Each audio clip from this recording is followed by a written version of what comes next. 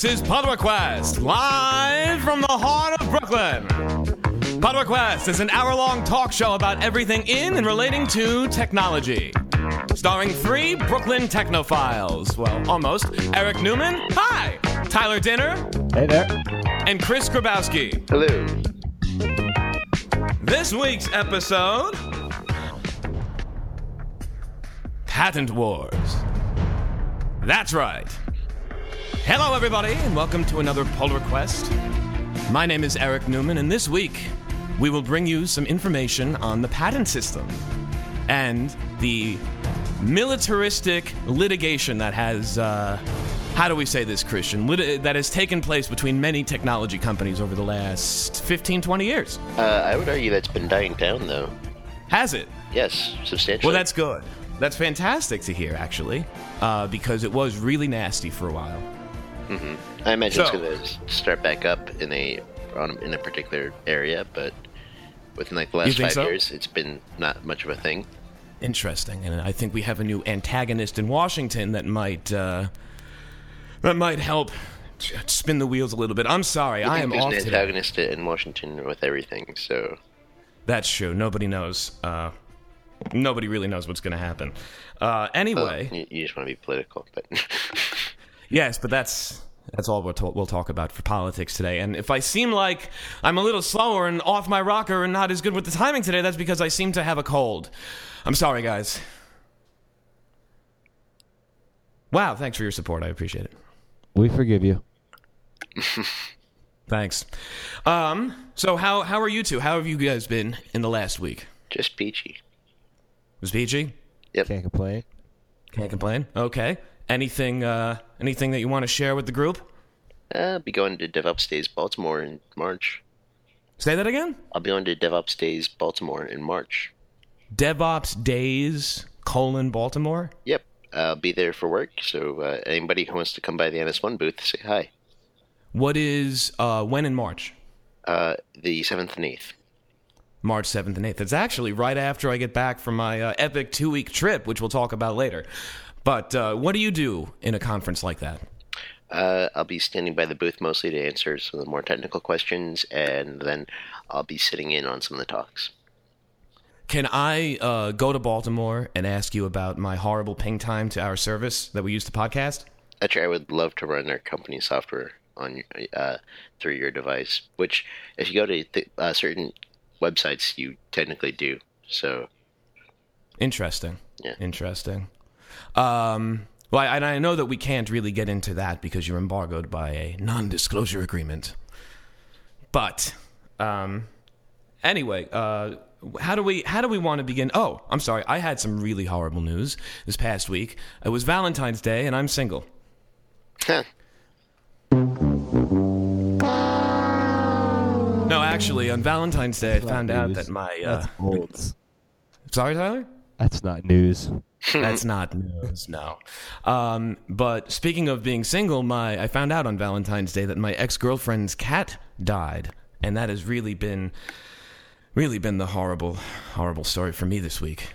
If either one of you guys died, it would hurt, but I don't know if it would hurt more than losing that cat. I'm sorry. Thanks. Well, we're sorry to hear about your cat. I know. And I'm allergic to cats, too. That way. No, it's that I like pets more than people. That's not true. Anyway, to technology. Fair. Well, that's maybe because they can't talk back. And there's no way that you can teach a cat how to code. So you'd be surprised.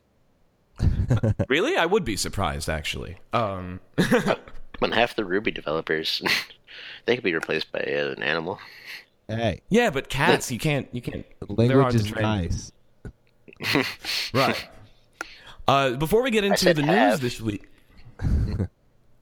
Gotcha. Before we get into the news this week, I wanted to give everybody a quick update on our podcast, because we are, yes, a podcast, and you can go to pullrequest.net/podcast to pull us right up on iTunes, or go to the iTunes store and search for Pull Request, and you'll see us.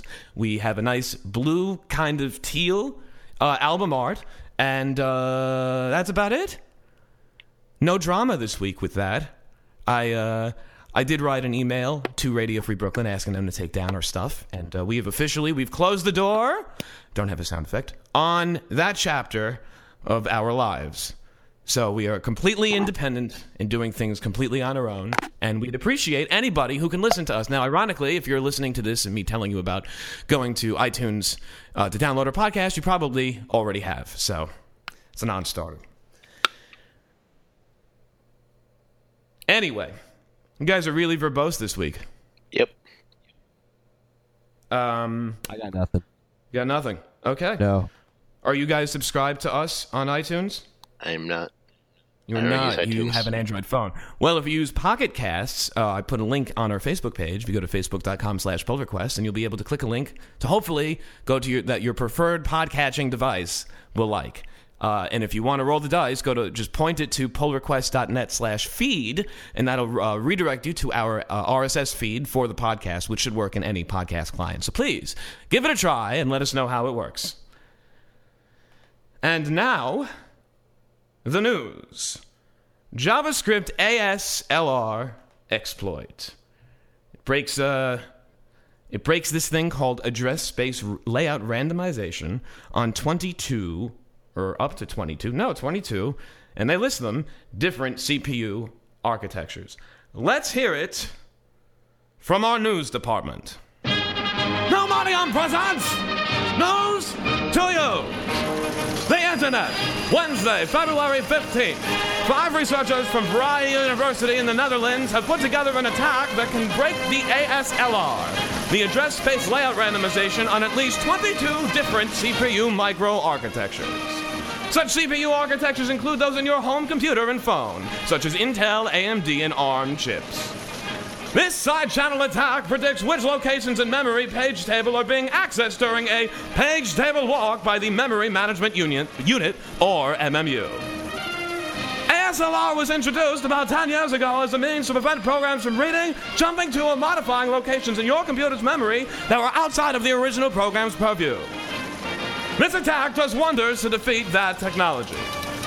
What does this mean for computer security going forward? Only time will tell. And so many Americans are afraid of what happens next. We at least know the world still turns and the truth marches on. This has been News to Use, brought to you by Pneumonia.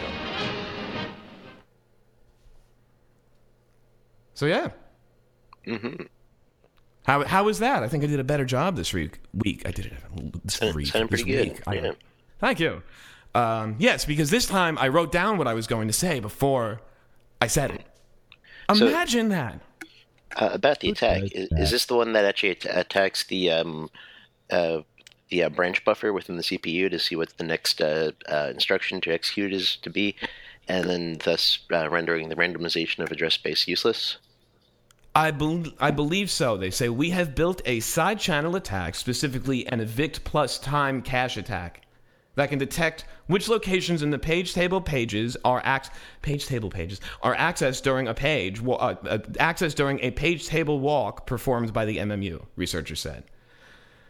For example, on the x86-64 architecture, our attack can find the offsets that are accessed by the MMU for each of the 4 page table pages. The offset within each page breaks 9 bits of entropy, so even a perfect ASLR implementation with 36 bits of entropy is not safe.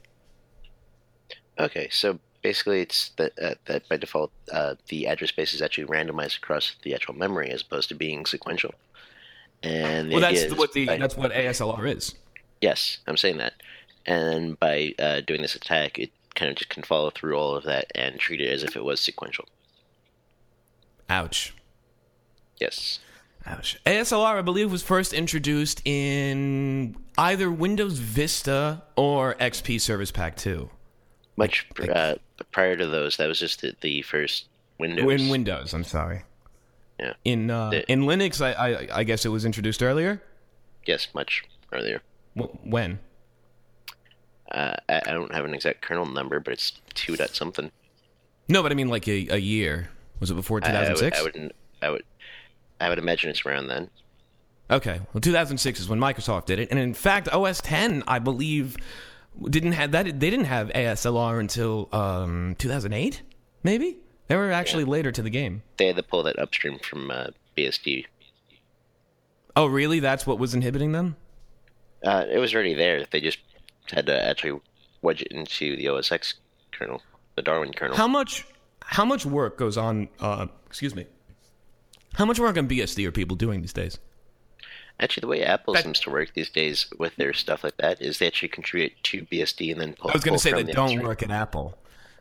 Even people who work at Apple seem to contribute directly to the either just the Darwin open source parts of OS X, or they actually contribute to like FreeBSD, and then basically cherry pick parts of FreeBSD into the Darwin side of things, and then build from there into OS X. That's probably the best way to do it, because if they have some kind of lower level functionality that they want to implement, that they just go right to the lowest level, the operating system, which for Mac OS is BSD. They've lost a lot of those guys, though, too, recently, so that's my only concern. Really? Where have they gone? Uber, for the most part. Ooh. Yeah, or Tesla. Tesla's the other big one.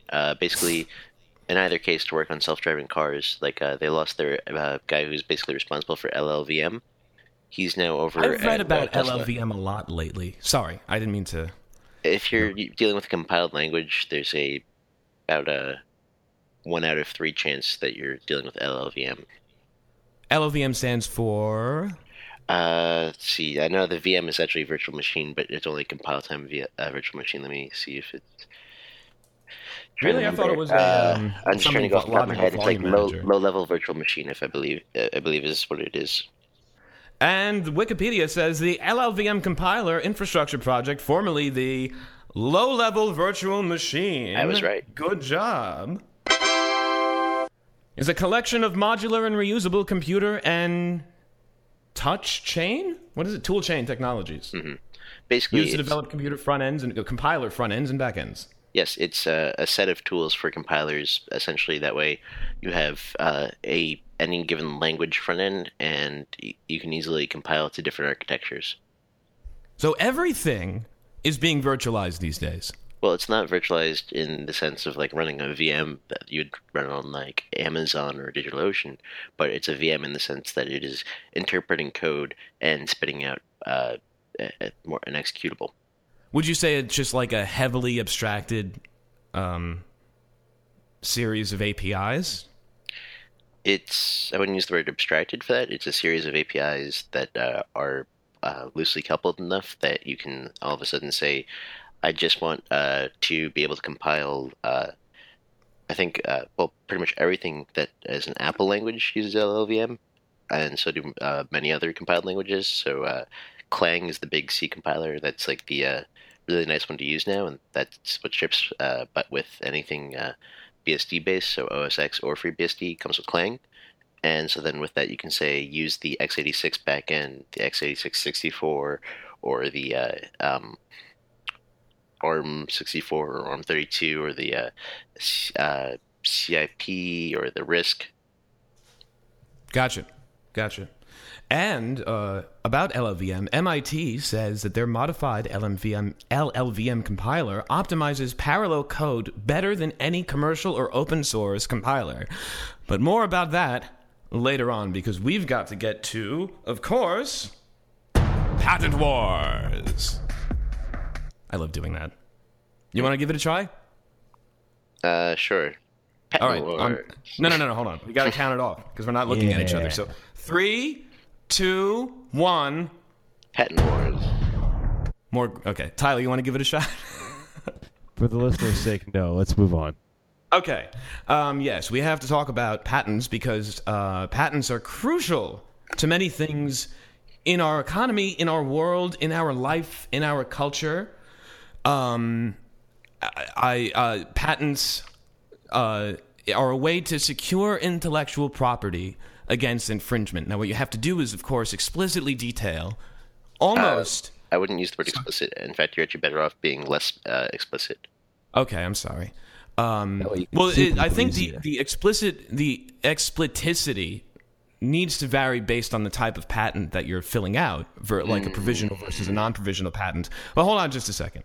So, you have to give away You've developed something of your own, and you say, "Wow, this is really novel. I'm the first person to do this, and I've done it in a very special way, and I don't want anyone to copy me." So what I'm going to do is go to the United States Patent Office, or nowadays you can go to LegalZoom.com. They're not an advertiser, but they do simplify the process. Or you could go right to the Patent Office's website, Patent and Trademark Office's website, and fill out an application for a provisional patent. I believe provisionals are the easiest to start with. Is that true, Christian? Provisionals are basically saying, "Hey, I have this idea." No. Answer the question.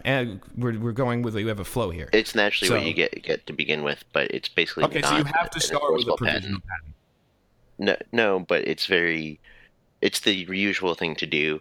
It's very hard to enforce a provisional patent. Okay, and now we get back into the gray area of explicitity. Basically, you want your patent application to be as vague as possible to cover everything. Because if to cover every possible. If it is very specific, it's very easy for them to deny you as well. Exactly. And so you want to say, well, this having rectangles on a screen, that's pretty much what I came up with. And, if you have it in a grid of icons, that's me. But if you have it in a way that you can move them anywhere, that's not me. And that's quite ridiculous and a real software patent. But, so first, a patent typically costs a few grand. I think, like $6,000 if you don't hire a lawyer? That's pretty cheap. It's pretty cheap. That's like one that had no one contested it. Well, I'm talking about how much it costs to register a patent, just to get it in the system, not to litigate. The paperwork. Yeah, that's like a very still cheap registration fee. That's basically one where you're not trying to go through getting a provisional and a full-fledged one, and you're not trying to expedite the process at all. Gotcha. Oh, yeah, it's expediting. And I feel like this provisional patent versus non-provisional patent versus expediting process is just a way for the patent office to make a bit more money, wouldn't you say? There is a very valid reason to have a provisional, and that's basically to say, hey, this is my idea. Well, first, what is a provisional patent? What is it just... I'm getting to that. A provisional patent is basically saying, hey, here's my idea. It's not verified being a patent, but in the event that it is, it's basically locking you in to say you had this idea first. Gotcha. And then you want to make that idea as grand or as vague or differently interpretable as possible. You want that idea to be able to cover things as broadly as possible. So that way, when you say you have a patent on a button that sends you home, and having that be your only hardware button on your particular mobile device, for instance, if you say it just needs to be a button and it takes you to the home screen when you press it, and it's the only hardware button on the phone, then that's the patent. Where saying it's the only hardware button on the phone can actually hurt you, and there probably is somewhere in the patent system a patent that says actually just having a button on your phone that takes you to the home page all the time. Right, and that would be where you'd want to go, is you'd want to say, I want a button that when you hit it, it always goes to the homepage. And then you'd leave out the part that says, this phone can only have one button on it that does this one thing. Mm-hmm. Apple's VR patent is... Sorry? Apple's VR patent was amazing for iPhone. It was perfectly vague. It said you cannot make any device. They patented the idea of making any device that holds an iPhone in front of your face for VR. That's a good call. Yeah. That's why VR is only available on Android. Interesting. Nothing on iPhone yet. So that way, Apple has been able to prevent themselves from having to dip their toe in the pool, and they're just going to be able to dive right in when they've sat back and perfected it and watched other people screw it up. Well, that's what Apple has classically done, though. Apple has never been really first to market, and they've typically let everybody else screw it up and make bad decisions and bad technology, and then they come out with their thing that's heavily derivative of all of the mistakes that the rest of the market have made, and then they come out and say, we've invented this, we're the first people to do this, but really they're not. They're just refining it. Sometimes the market is just being dumb. There were so many bad MP3 players, and then they said, iPod, here, we'll just give you a big screen and a wheel so you can access stuff faster. Well, remember, though, before the iPod, there was the what? The Zune? Nope. Christian? The Newton? No. Yes. No, the Moto Rocker. Oh. What? Oh, forgot about that. Yes, that's right. In 2004, 2005, Apple had a partnership with Motorola, who at the time had the best flip phone ever invented. And if you were in high school in the early 2000s, like us, you really wanted one of those. And I forgot what the name. I remember that. My first MP3 player was actually this thing that plugged into the back of my handspring PDA, and it carried only 12 songs. Wow. I had my first MP3 player was a Sony Walkman that could read MP3 CDs. Yeah, I loved those. What? 140 songs on one CD? No big deal. Exactly. Imagine that. And then I had a Hauppauge hard disk based. Yeah, Hauppauge hard disk based MP3 player that held 4 gigabytes and had it weighed like 5 pounds, and was really, really thick. Anyway, that was before the iPod 2, I believe. So, but the Moto Rocker was Apple's foray into having a portable music player, and it didn't work out. It had a horrible experience. Nobody was happy. I don't think Motorola was happy. The phone didn't perform well. Software-wise, it didn't perform well. From a business perspective, nobody at Apple really enjoyed the user experience when they ended it. And Motorola ended up getting bought by Google.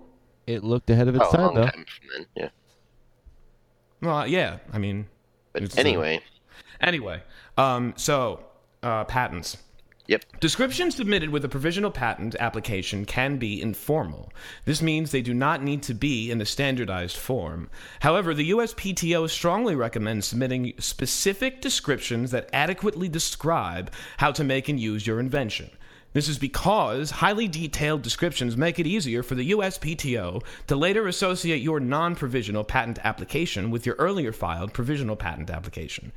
Of course, I'm sure you could come up with an easy way to associate the two than just actually being more explicit in the patent, but that is their recommendation, and the USPTO recommends that you follow up your provisional patent with an application for a non-provisional patent within 12 months of the approval of the provisional. Anything to add there, Christian? That sounded like a very good textbook definition of a patent. Well, that's where we're starting.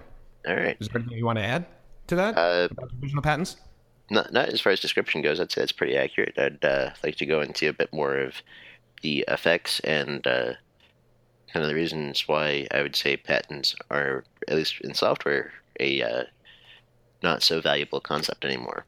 Gotcha. Well, first, right before we get into that, patents are good for about 20 years. And when the patent is about to expire, you can do something to try to extend the life of the patent. And this is something that a lot of pharma companies are doing with off-label usages. They patent a drug that does a certain thing, but if they find out that the drug can also do another thing, they can repatent it, saying that a mechanism for inflaming your face for Botox, that was previously used for something else, but since they changed what they found a new use for it, it allowed them to renew the patent application and give them another 15 or 20 years on owning that intellectual property before it would have to be generically available. And that's the big trade-off, is you have to tell the government and everybody, because it's public records, your secrets, or most of your secrets, but in exchange for doing that, the government allows you to license them to other people or sue them for infringing on it. And that creates and sucks out a lot of money in the economy. So, for example, this pill will cure your ED, and 20 years later, hey, it also kills squirrels. Right. Exactly. And because they found a new usage for it, they could repatent it under, a method for killing squirrels.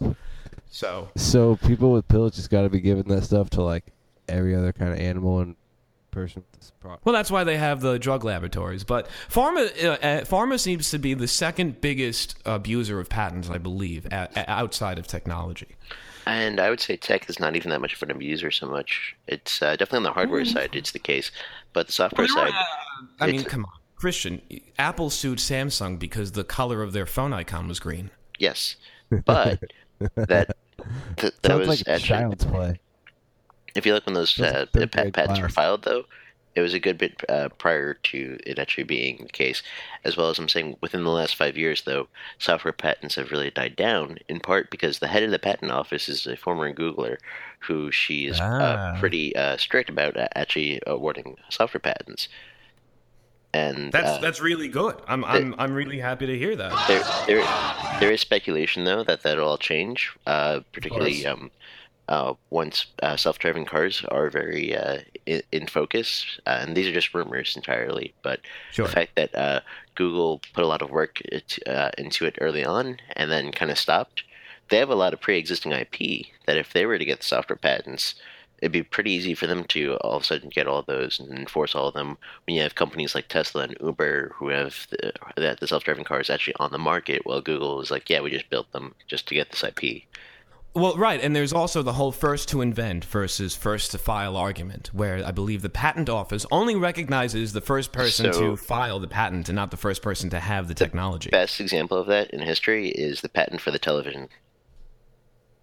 If you look at the story behind that, there were basically, it started out with this one guy who built the television, and there was another guy who subsequently was working on it, being hired by it basically became NBC versus ABC, and at the time they were both radio. Nope. No, so there was the guy who was the individual, though, I'm saying, but then there's the guy who was part of NBC. I believe that was Farnsworth, who actually...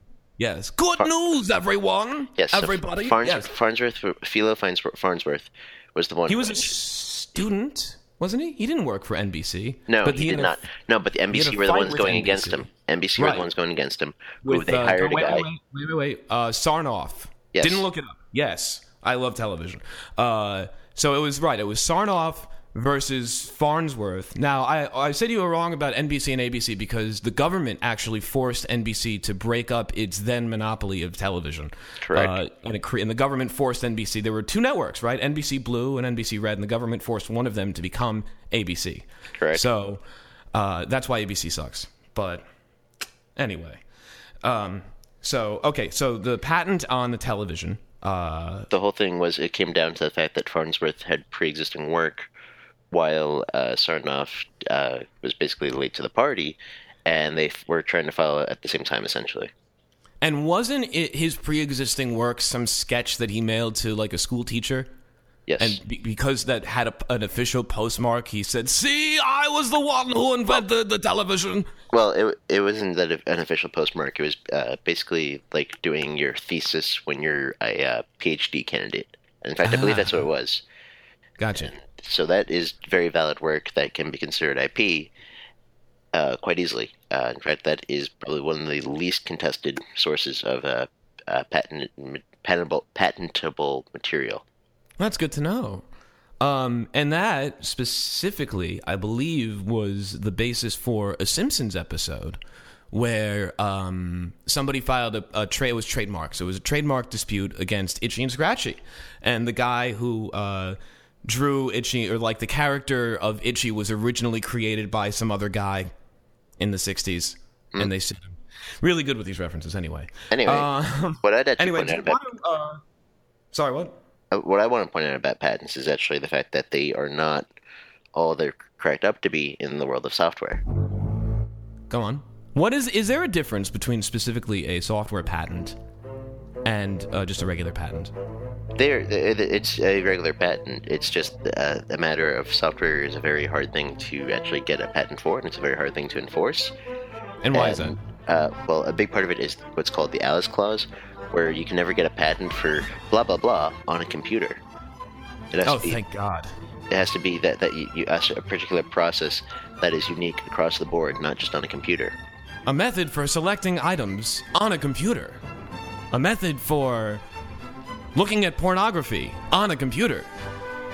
So it can be that, hey, there's this method and it's unique to being on a computer, but you can't argue that it's unique because it's on a computer. Exactly. Didn't Microsoft try to patent linked lists? I believe so. And what happened with that? I don't recall. Oh. Yeah. That would have been good to... Dirty. Well, How I do know about Microsoft. and that's one of those though. things. Well, hold on.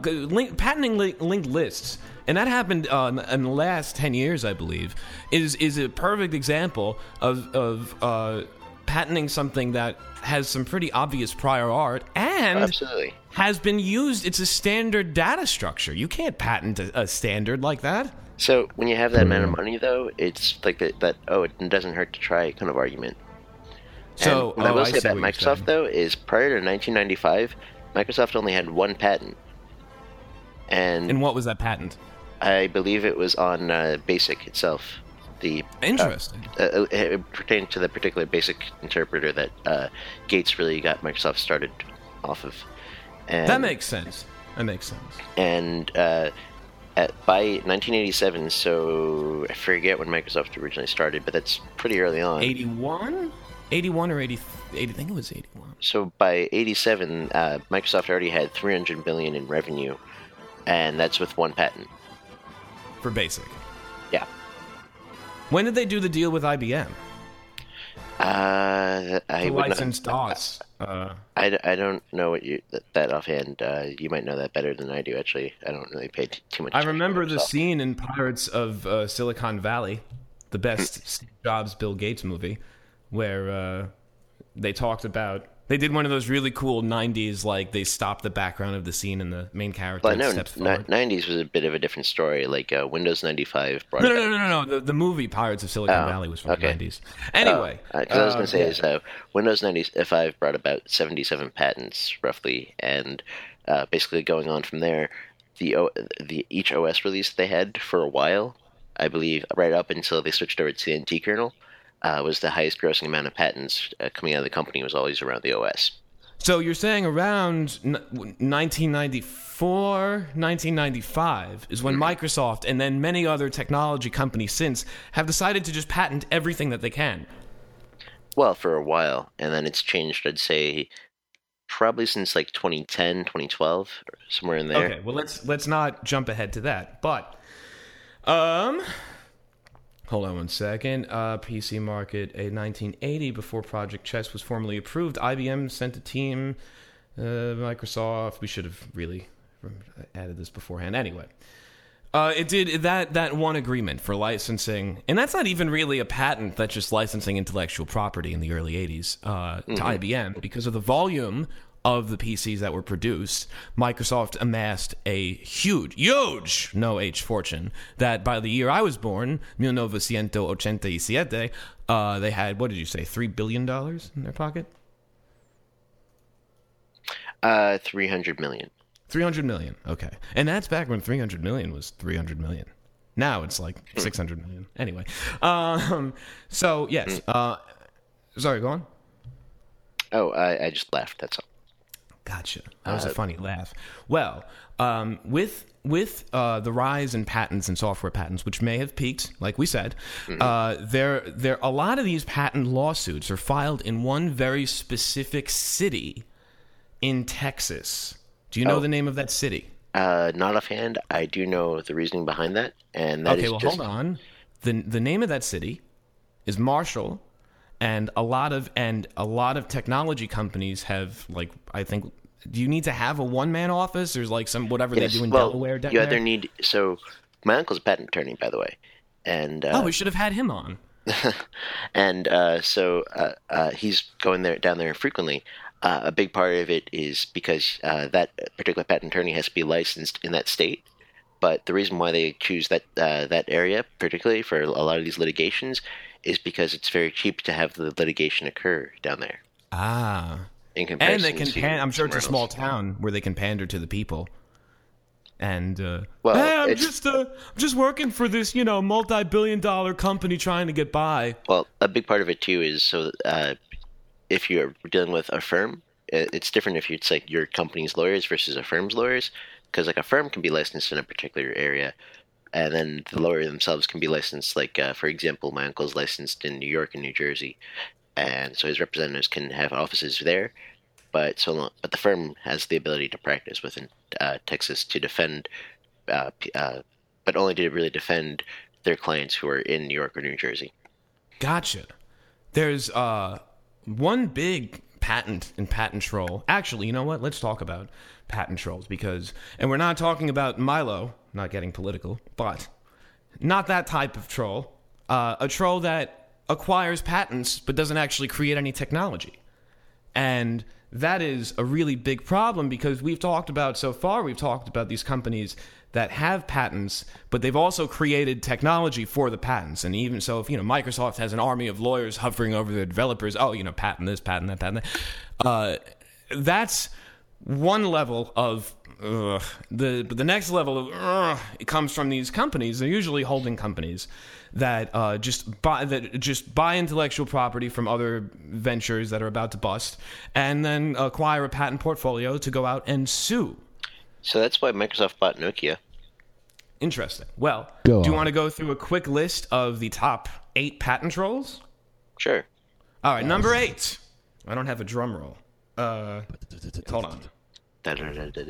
No. That's right. Number 8. Acadia Technologies. U.S. patents and patent applications estimated 1,316. Investors and patent owners like Acadia license their IP to corporations. Patent owners split the licensing revenue with Acadia. Acadia says its licensees include Sony, Exxon, Microsoft, and other huge companies. Interesting. Columbia Business School professor Raymond Fishman recently profiled Acadia in a story called The Troll, contending it and companies like it stifle innovation. Number 7. Tessera Technologies. They have 1,375 patents. They began as a semiconductor maker, but then realized its core value was licensing their technology. So they stopped making things and started suing people. Let's see. Number 6. Rambus. They have 1,696 patents. They're not just a patent troll, but the patent troll. Rambus made litigation its top money-making priority for more than a decade. In September, a judge sanctioned Rambus for destroying evidence in its patent fight against SK Hynix Incorporated. Rambus stressed in a statement that it creates the technology it patents, and the majority of its workers are engineers and inventors. So they say. Number 5. Wisconsin Alumni Research Foundation, or WARF. They have 2,556 patents. WARF patents technologies invented by UMadison researchers and licenses those patents throughout the world. It gives $45 million each year to fund more research. That's not really a troll, actually. That sounds like they're doing some good work. Well, it's research. Well, yeah, but they're licensing patents. They're a licensing body made for people at the university, and then they donate a lot of that money back. Yeah, but the percentage of research, particularly research that's licensed, that actually goes to market is very small. If you were to do research and have it, say, be open source, that frequently happens, and that usually goes to market about 10 times as quick as licensed stuff. Interesting. Well, an Association of University Technology Managers survey revealed over the summer that WARF had earned the 10th most patent licensing revenue of $57.7 million in a year, with more than 140 universities surveyed. Ugh. Okay, number 4. Did you like that music? Mm-hmm. That fighting music? Mm-hmm. Well, why did it go away? Because it ran out. InterDigital. They have 2,955 patents. InterDigital develops wireless technology and also has a, quote, comprehensive program to protect its intellectual property, according to its website. The company is part of the growing world of NPEs, or alleged patent troll. That's non-producing entities, maybe? The Wall Street Journal reported it in July of 2011. InterDigital doesn't have, quote, the name recognition of global tech titans, but it can strike fears into their hearts. Great. Number 3. You might like this one, Tyler. Rockstar Consortium, LLC. Not the energy drink, but they have 3,428 patents. They appear to be a different beast from other NPEs. They're funded by tech giants like Microsoft and Apple to scrutinize successful products to see if they infringe on the thousands of patents that they own. Whoa. Wow. And you would have never guessed, because Microsoft and Apple are, of course, rock stars. Patent troll bros. Exactly. Number 2.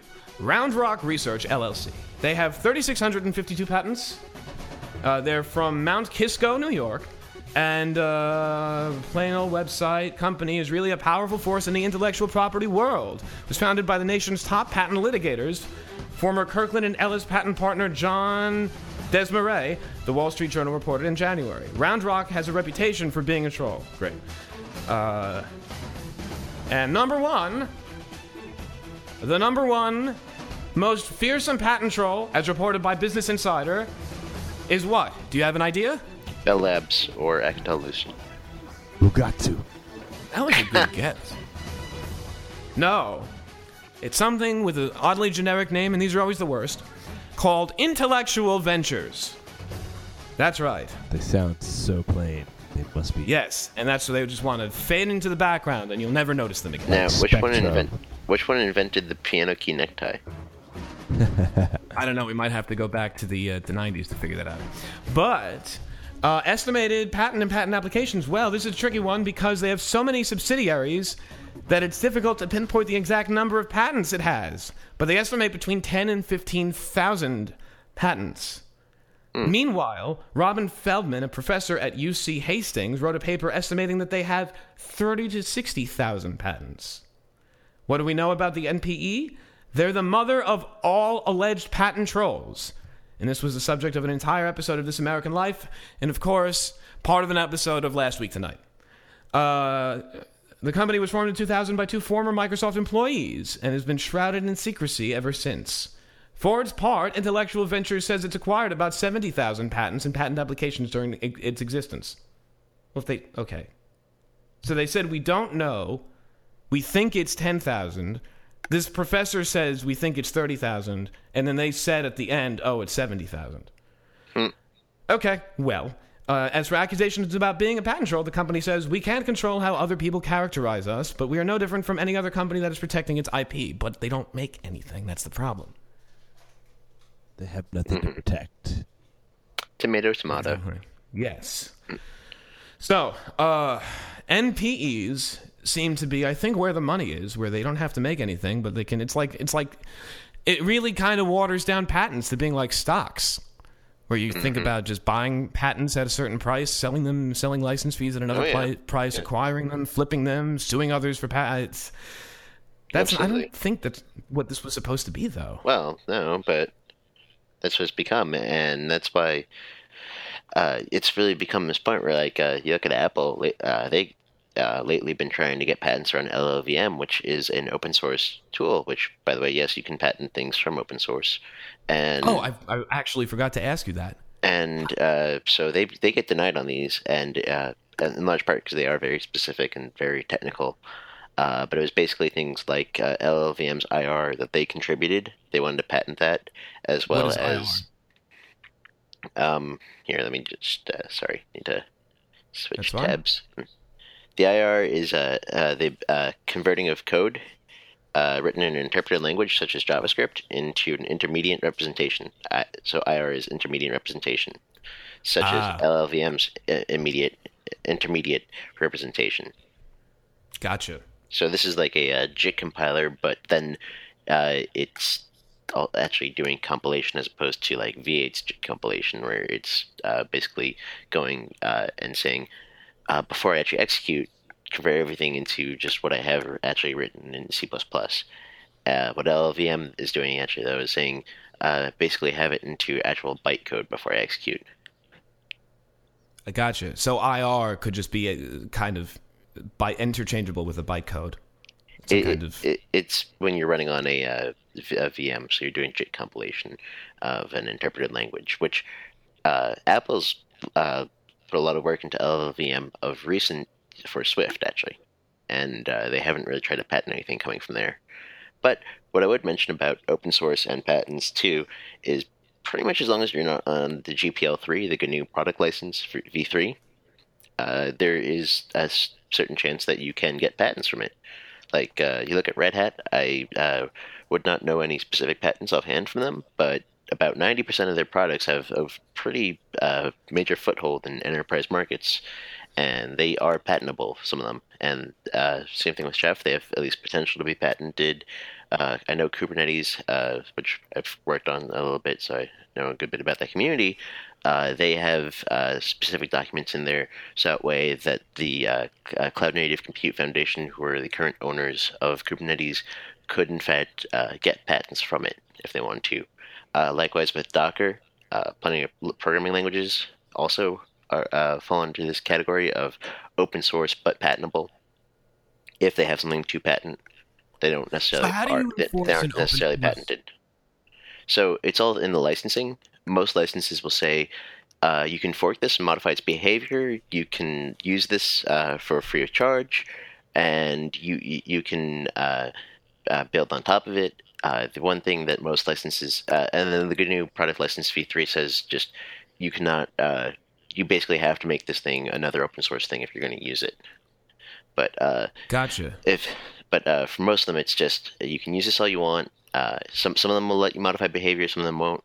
And basically, if you were to patent things to that, you just can't take the exact same code, slap a new name on it, and start selling it. Gotcha. Is that really necessary in a patent, though? Can that just be part of a license agreement, like you said? Well, so there's open source licensing, and then you can get a patent through using that. Gotcha. And it's just a matter of it's a lot easier to go to court over things when you have a patent versus just licensing. Interesting. Well, how can you monetize? Actually, this is the question I was asking you last week. How do you directly monetize open source code? And the key word is directly, because I know we talked about how Docker and I can't remember that other company. They're making Mongo. They're making billions of dollars off of Halo products. They distribute the software for free, but then they have training and documentation and support, infrastructure, and maybe higher end services. How do you effectively monetize? They also have like paid for versions that have extra features, of course. By the way. Oh, that's how you do it. Well, that's definitely one of the ways to do it. But another way is just the fact that you're using this open source software. Some of them aren't that open source. Like I always find it interesting that it takes a lot of effort for InfluxDB, which is a database I like to use for time series data. It has a lot of usage and data reporting back to the company, which they could actually monetize that data depending on what the data is they're collecting. I don't know. But that's the data. That's not the software. Yes, but that's through the software generating that data. It's the same argument as Facebook, where they're not selling you their software; they're getting data from your from their software that you're using and selling it, right? Yes. And that's the thing. Just as a quick public service announcement, if you're using a product or service and it's free, that means you are the product or service that's being sold. Not necessarily. Unless they're not making money. I mean. Well, if you got the GPL for V3 license, you have nothing to worry about. They're not making money. That's basically Richard Stallman being like, respect my freedom, respect my authority. That's funny. He basically is Cartman. Well, I don't have any Cartman sound bites on the thing. I'm sorry. Do you have any Richard Stallman sound bites? No. One thing, speaking of open source software and patents, Microsoft says that the Linux kernel and OpenOffice infringe on 235 of Microsoft's patents. So the Linux kernel... Wait, hold on. Let me finish this. You can jump in. The Linux kernel, the deepest layer of the free operating system, which interacts most directly with computer hardware, violates, allegedly, 42, good number, Microsoft patents. The Linux GUI, graphical user interface, essentially the way that design elements minus menus and toolbars are set up, run afoul of another 65, which, if Microsoft patents user interface, that might as well be a lesson of things not to do. The OpenOffice suite of programs, which is analogous to Microsoft Office, infringes on 45 more. Email programs infringe on 15, while other assorted FOSS, that's free and open source standard, programs allegedly transgress 68. So I know for a fact that the Linux kernel argument was completely shot down. Well, they said that if you bought Windows, that they would exempt you from, they would forgive you for infringing on the Linux kernel. Yeah, and they still try to, but, well, they've never said they don't have that issue anymore, is what I should say. But it was completely shut down in court. The Linux kernel did not infringe, but I could understand the argument for OpenOffice, particularly if you're, by OpenOffice, you mean like the LibreOffice suite. I could see that argument being made. But it depends on what these patents are, because what do they patent? A method for typing text into a field. Having a method for selecting formatting for text. Like, is that really? Hey, back when a rich text editor was a cutting edge thing, if you got that patent, that's pretty valid unless that patent expired. Interesting. Well, there's another patent that we didn't talk about that's actually very, very important to us. And that is the patent on podcasts from Personal Audio LLC. I don't know if you guys have heard about this, but over the last couple of years, and this has honestly been going on, I think, this whole decade, but it's kind of amplified or peaked a couple of years ago. This venture, I believe they're in NPE, say that they own the method for downloading MP3s off of an RSS feed. And they have used that patent and threats. And here's the problem with patent trolls: that the costly and the costly litigation that could arise from infringing on a patent is enough to threaten people to stop using the technology rather than having them license it. And there's a dog barking outside because it is, when we did the show in the basement, we could hear the record store. And now that we moved up to the 4th floor, we hear a dog that's barking outside for nobody. I think you think we're hearing it because we're not hearing it on our end. Well, that's good, but it probably is barking at me talking through a window in a cement wall up 300 feet away, and it just, I don't know. Anyway, podcast patent licenses and patent trolls from Personal Audio. So they have that patent, and they went after a lot of podcasters saying, hey, we demand that you pay us some exorbitant fee or stop doing podcasting. And a lot of people have said no. A lot of people have told them to go F themselves. I believe Adam Carolla, he has a podcast. Well, he has a podcast network, and it was doing relatively well. He decided to, I believe, fight these guys in court, which required a lot of money. And he held a donation drive on all of his podcasts to help support this venture. So somebody has this BS patent. They start trying to sue a bunch of well-meaning individuals like us, saying that we've infringed on a patent that may not actually be valid. And then because we don't have the millions of dollars or hundreds of thousands of dollars to fight them back, we essentially have to capitulate and say, fine, we'll either pay you or we'll just, close up shop and go home. And as earlier arguments have said that NPEs, non-producing entities, really stifle innovation, this is a classic example of it doing that. And it looks like Personal Audio LLC was formed in Texas. That's right. So, let's see. Wait, an LLC not formed in Delaware? Texas has no state tax. So it's just like Delaware. Exactly. My LLC, Pneumonium, is based in Florida for the same reason. And Florida is a great state to do business in if you don't live there. It's also apparently a great state to do bath salts in, from what I hear. Yes. It's a great state to do a lot of things in as long as you leave within a week. So, I heard their liquor stores require you to leave with a gun, though. You're not allowed to leave with alcohol. They have a loaner gun. They have a loaner gun that they give you when you walk in. Ah, okay. Yeah. This way you just carry it, and then when you pay and they give you the liquor, then you give them the gun back. Makes sense. Exactly. Yes. Don't go to Florida. Anyway, unless you want to get murdered. Anyway, or do bath salts. Or do bath salts, and eat people's faces. And this is said after over 20 years of living in Florida. Don't go. A company has claimed fees from podcasters who publish audio and video on their websites have suffered a patent ruling defeat. It looks like. Did this go all the way up to the Supreme Court? No, but the U.S. Patent Office has now invalidated critical parts of a related intellectual property rights that it previously granted to Personal Audio in 2012. The EFF, the Electronic Frontier Foundation, say this decision significantly curtails the ability of a patent troll to threaten podcasters big and small. And I'm sure they followed that up with, catch us on our next podcast at EFF.org. But, unfortunately, what did they say? But unfortunately, our work to protect podcasting is not done. Personal Audio continues to seek patents relating to podcasting. We will continue to fight. Personal Audio has sought the right to appeal against the ruling and still lists its patent for, quote, episodic content on its website. and this is from 1996. The personal audio player incorporated a novel mechanism for automatically identifying and retrieving media files representing episodes in a series as those episodes have become available. So, when you said write an intentionally vague patent, that is an intentionally vague patent. Mm-hmm.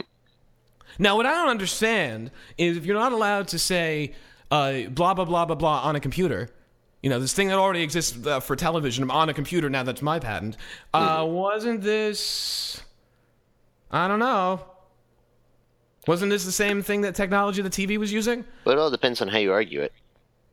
Man, maybe I should become a lawyer. This mechanism was later widely adopted as the industry standard technique called podcasting, but that's on them. So, later, serialized TV shows started using the technology in a similar fashion. So I guess they're trying to, sue everybody. Wonderful. Brilliant patent trolls. Here's an example back from that article I was reading. I invested $1.6 million and lost it all. Personal Audio LLC, the patent holding company, is the attempt by the investor, me, to get a return on that investment. He told Slashdot in 2013, defending his company's business model. So this guy, I'm trying to find his name. Whatever. Mr. Logan. He invested $1.6 million in acquiring a patent, and he lost it all and is trying to sue everybody into paying him for all the podcasts that now exist. Now, what's interesting is he sat on this for 10 years before he actually tried to make an argument about it? And I think that might have worked against him because he just waited so long before actually trying to... If he, in 2004, had told Adam Curry, who really invented podcasting, that his script to download MP3s off of a website was infringing on their patent, that might have actually... If the patent was written and argued correctly, that might have actually prevented podcasting from happening. But... he waited until podcasting started generating money, which was this decade, and then he wanted a piece of it, and that's not okay. That's just opportunism. Mm-hmm. So, do you have any? What do you think? If we do, if is that a shrewd patent or is that a horrible misuse of the legal system? I think most software patents are just a misuse of the legal system. It's I do think there should be a way to protect your IP in software. I don't think patents are the right answer. Patents are more of a... How would you recommend doing it? I would recommend it through licensing, and licensing in the sense of like your actual software licenses, where it's a license agreement to say, hey, if I do infringe on this, there's like a set of rules, as opposed to saying, I have this idea, because patents, it's this, I have an idea. The licenses are saying, I have this product. But the thing is that the licenses always include that type of language. Legal disclaimers, legal barriers and stuff, and the 30-page EULAs that nobody reads do include that type of terminology. Oh yeah, definitely. But I'm saying my argument is the licenses have to do with a product as opposed to an idea. Okay. And I feel like, hey, that's valid if I'm infringing on a license. Like, I like the two licenses I use for a lot of software I build would be the Apache license, which basically says, here's a built product. It ships as is. There can be commercial use built around it. It can be forked and modified with my approval, basically. And it also says that anyone can contribute to it. So there are then the other one I was going to the other one I was going to mention is the MIT license, which is basically the same thing except no guarantee on commercial use of it. It's just saying you can use this to build something of commercial use, but you can't make it the product for commercial use. So there are how many standard license agreements would you say there are? Oh, there are thousands, but are there thousands? Of course. I mean, there's like Creative Commons, but is that a license type or is that a copyright? I don't know offhand, but I believe that's a copyright. But gotcha. What I would say GPL, the MIT and Apache licenses, I believe, are at least the ones that govern most. Those are the three most popular open source ones. Exactly. And you don't even need a patent to use them. No, in fact, all software should be licensed. Exactly. And I'm a firm believer in licensing because I would love to create another billion-dollar technology company like Microsoft. Except, have things look good and work well. So I guess more like Apple. But then work well. I don't know. Anyway, so we've talked about podcasting. Now we have one way of fighting back against these evil patent trolls. And that's with something called the Innovation Act that, spoiler alert, was killed in committee. But the thing is that the Innovation Act of the 113th Congress was a bill that would change the rules and regulations surrounding patent infringement lawsuits in an attempt to reduce patent trolling. Basically, as I click, it would create additional requirements of the legal process associated with the patent infringement under U.S. law. One requirement would be for plaintiffs filing the lawsuit to be more specific about the alleged violation, making it harder for them to file a vague claim of infringement. The bill would require, quote, a party alleging infringement in a civil action involving a claim for relief arising under any act of Congress relating to patents, to include in the court pleadings unless the information is not reasonably accessible, specify details concerned. This is really one hell of legal speak. Each claim of patent allegedly infringed, including each accused apparatus, feature, function, method, service, or other accused instrumentality. 2, the person alleged to the direct infringer for each claim, and it must have been infringed correctly. And number 3, the principal business of the party alleging infringement. Oh, and there's a lot of them. Number 4, they're not bulleted. That's why it's all in the paragraph. Each complaint filed that asserts any of the same patents. And number 5, whether the patent had been declared essential, potentially essential, or having potential to become essential to any standard-setting body, as well as whether the United States or foreign government has imposed by any specific licensing requirements, period. That is one Side sentence. effects may include your Side dick flying effects off. may include. Exactly. Erections, lack of erections, flushing, your throat may close up, and many other standard side effects for pharmaceutical drugs. No, it's unfortunate, though, that despite that whole spiel, I don't think it died in the Senate, from what I understand. But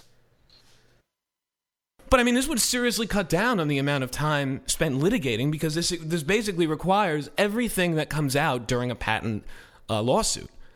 This requires all of the things. This requires a lot of specifics, so you could possibly invalidate it before it even gets to court. Former President Barack Obama indicated his support for the bill. Well, that stinks.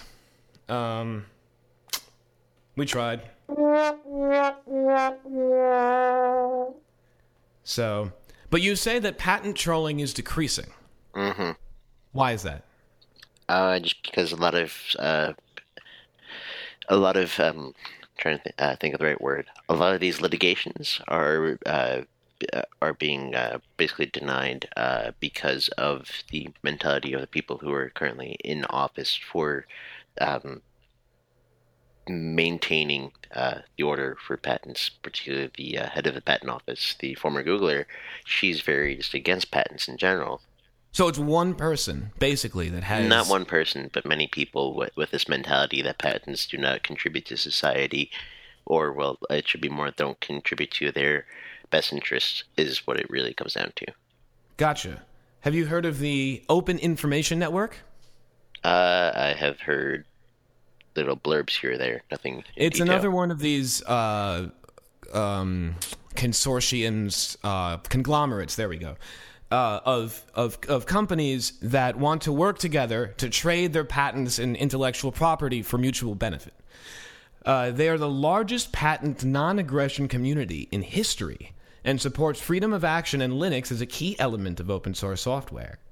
The parties include IBM, Novell, which I guess still exists, Philips, Red Hat, Sony, NEC, which also I guess still exists, Google, Toyota, Canonical, and TomTom. OIN acquires, patents, and licenses them royalty-free to its community members, which in turn agree to not assert their own patents against Linux and Linux-related systems and applications. Shouldn't that be Unix? No, these are all very Linux-focused. What is the real difference between Linux and Unix? Linux is Unix-based.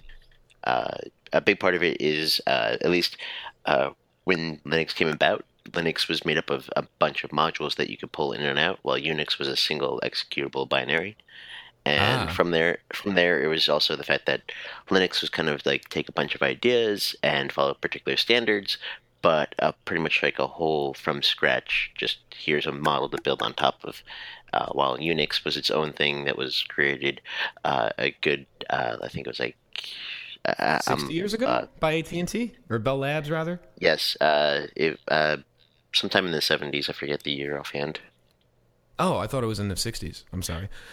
Either way, what is a Linux? Sorry, what is a Unix that's not Linux? I guess that's OS 10 or the whatever. Well, Unix that's another OS. So that's another Unix-based system because it is the Darwin kernel. And so things that takes are Unix. So that takes actual direct code from Unix instead of ideas and standards. So it's a little bit more closely related to Unix, but still it is its own kernel. In fact, the most true form of Unix out there today would be FreeBSD. Okay. And that is not Linux. That is not Linux. Why is that not Linux? At least in its early starts, it was also a unit. Shouldn't use the word unit kernel, but it was a single binary like Unix, and in fact, it took the Unix kernel and it built on top of it, as opposed to taking bits and pieces or just taking ideas. It took the actual Unix kernel and built on top of it. Gotcha. So all of the like bootloading and device drivers and stuff, that's when you say single executable, you mean the kernel is a single executable? Yes. The kernel is at its core the operating system. Everything that people on the consumer side call an operating system are a bunch of applications built around the actual operating system. The operating system itself is the kernel. And yes, the kernel in FreeBSD and Unix is FreeBSD has changed now. It used to be, though, that it was just a single executable you compiled and executed. Linux, think of that more of like a dynamically linked executable. So yes, it has a single entry point, but then you have a bunch of shared objects that you also point to, which are your kernel modules that you can load and unload at runtime. Interesting. Very interesting. Well, it's nice to finally get that distinction from you. Well, it looks like we've been on for a little over an hour. Do you want to talk about Martin? O'Malley. O'Malley. Sure, I'll give a little update. Its backend is it's complete from I wrote out all the features for the backend side. Wait, hold on 1 second. Hold on 1 second, Christian. We gotta do this right. We are a show, you know. We gotta Say, friends, do you like low latency networking? No, actually, I haven't written any copy for this. Then you might like Martin O'Malley. That's right, not the presidential candidate, but the program that Christian and I are developing to help people communicate better online. All right, so what does it do? So, it's a quick refresh from last week. Its end goal is you hit a button and it'll basically say, can I have the floor? Can I just talk? And then basically if it is a race condition, it'll do an election on who does get to talk, but normally it just says, okay, this person gets to talk. And the idea is it's using peer-to-peer networking to reduce latency, and it's then doing a Paxos-based algorithm across that peer-to-peer network. Oh, what? To do Sorry? So there's a family of algorithms called, there's an actual Paxos algorithm, and then many algorithms and many algorithms that stemmed from it that is used for consistency across distributed systems in a way that you can. The idea is you can write to multiple nodes, and then have consensus across those, though, so that way it's not like they get out of sync that easily. Gotcha. And this also is based around the Raft decision algorithm? So Raft is a subset, is a derivative of Paxos. And so what I built is a derivative of Raft. Interesting. Now, I've actually seen Raft in practice on Facebook. Believe it or not, there's these memes. I can't remember where they're coming from, but it's like a hexagon. At each vertex is a point, and it'll say something like, "What will be the most popular political ideology in the next 100 years?" And then it just has everyone trying to steer its way into, capitalism, socialism, communism, whatever, fascism, all that stuff.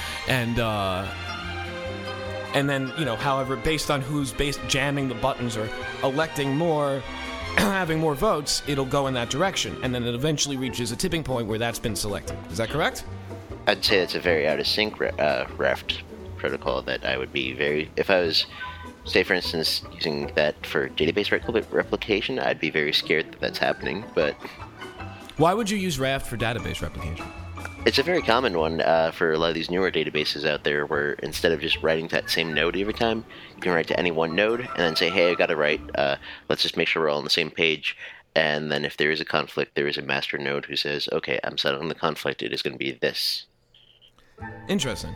So when you try to write to the database and you have a cluster of servers, all of them go, me, I want you to write to me. And no, it's just the nearest one. So it'd be... some type of load balancing or something, or just if you do want to hard code it to whatever node is the closest to you, would do that. In fact, kind of related, Google just made for public consumption their database Spanner, which is a database that can be accessed, read and you can both read and write to it from any one node, and the idea is that it's a globally distributed database. This can be seen similarly in, I'd say CockroachDB is a SQL database that's trying to do the same exact thing, and in fact it's based off of Spanner, just it's SQL, and it just hasn't been stable, and so Google kind of beat them to the punch in this one. Gotcha. Interesting. So you said you did all of the back-end virtual LAN stuff? Yeah, so, there's the basic backend stuff, which is just the peer-to-peer networking, the taking a message, sending it, and doing the elections, and also just the discovery of each each peer in the cluster to be able to say, here's a peer. So the VXLAN came in on the fact that without doing a lot of work to get around the fact that we're behind like your traditional consumer routers, which there would be a lot of work on everybody's end to get that to work normally. The way I got it to work was just set up this VXLAN SDN where we dial out to a particular master node, and then we become part of this subnet that just spans across this master node running on a public server as well as our personal laptops behind a and you're saying router. That like this, all of this extra latency, all of these networking things have a dramatically low latency. So the latency is practically nothing because it is essentially the packet is being sent still in the same packet. It's not like you're sending additional packets. It is so the way VXLAN works is it'll emulate an IP layer packet and wrap that in a UDP packet that then the SDN itself can send over a tunnel to any node in the cluster. So it creates this virtual subnet that everything can communicate on, and then the only additional work really is to unpack that UDP packet and then treat the containing data in that packet as a new IP packet. Interesting. So how does that help my horrible ping to the service that we're using to do the podcast? It doesn't help that specific situation. It helps the latency of us being able to communicate. If we were using O'Malley rather than this service. Oh, if we were to also support audio over O'Malley? Yes. So that would definitely help. We'd be able to, if we were to build basically this service on top of O'Malley's networking, it would definitely help. We are doing peer-to-peer to do the live playback right now, but a big issue with that is this does go through our routers and has all this. It is very complex to be able to have our browser connect to a peer-to-peer network.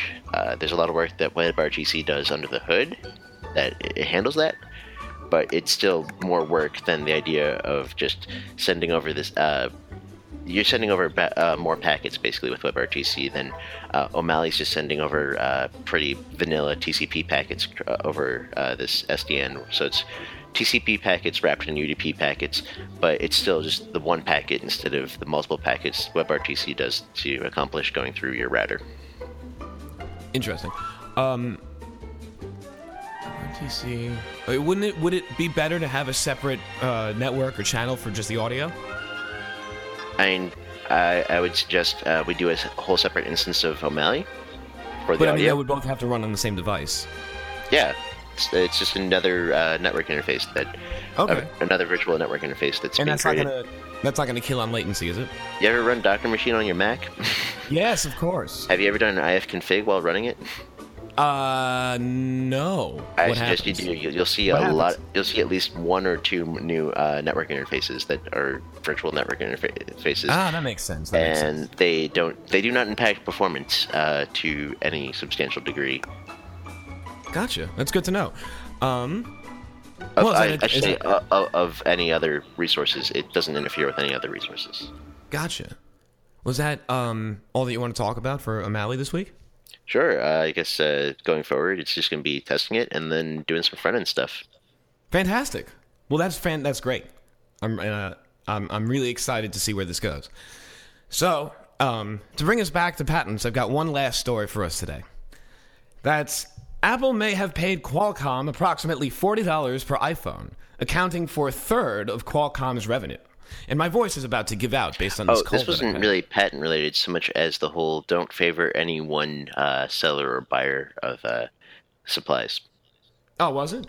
Yeah, this wasn't really patent related. The whole Qualcomm thing was Apple cutting a deal with a particular, I forget if it was a supplier or somebody who's buying directly from Apple, something where it was like Apple was cutting a particular company a deal on somewhere in the production line of iPhones, and there's a law in the U.S. saying that you can't favor any one specific company.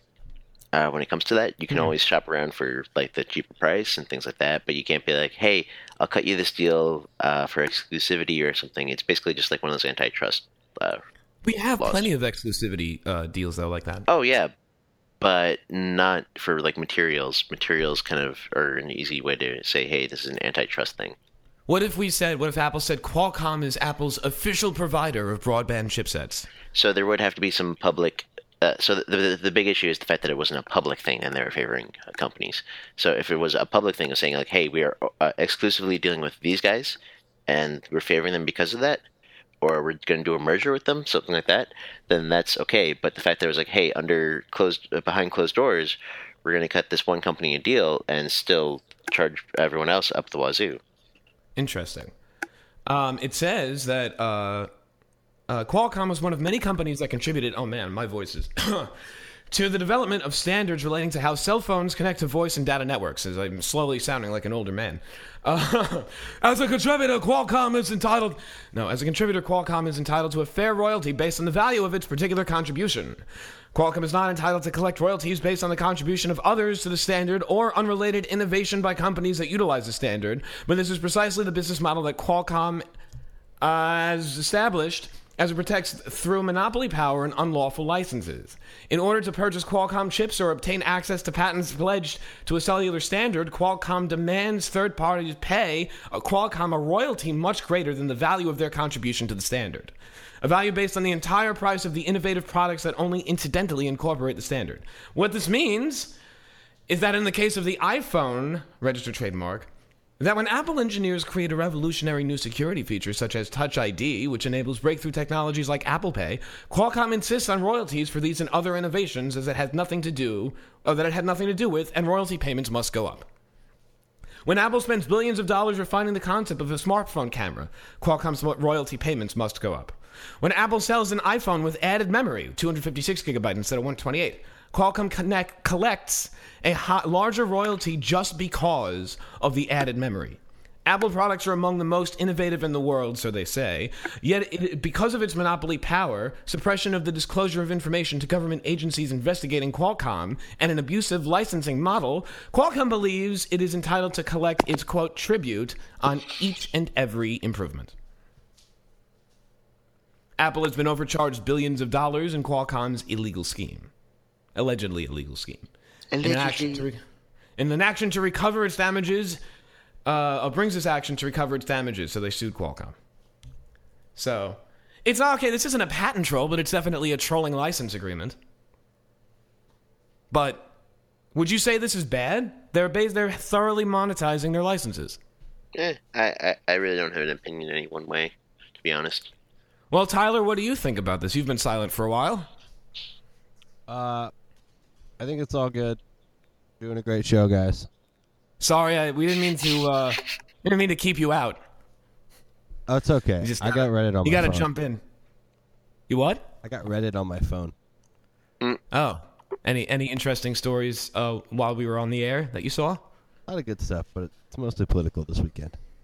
Yeah, it's really hard to sift through the news to find tech news that's not just madly political. Anyway. Speak for yourself. Okay, that's not on hackernews.com. And even some of that stuff is political. Oh, or the hackernews.com. Anyway. No, it's just Hacker News. Oh, anyway. 1 minute 20 in. I gotcha. I believe this brings us to the end of our pull request. But we have a special I think our next 2 episodes will be special editions as I hopefully don't get sicker and will travel out west to the beautiful land. That's South Florida. Of not South Florida, the other South Florida of Southern California. That's right. Tomorrow at 3 p.m. I'm leaving to go out west, and I will spend the next 2 weeks in California and Oregon. And I'm going from Orange County, number 3, which is where Newport Beach is in Costa Mesa, Orange County, number 3, to Los Angeles, to Santa Barbara, to Portland, and then back down to San Francisco. So say hi to Fred Armisen while you're in Portland. Yes, thanks. Hopefully we can do many things that are also legal in Portland together, even though I'm sure he actually probably lives in Brooklyn.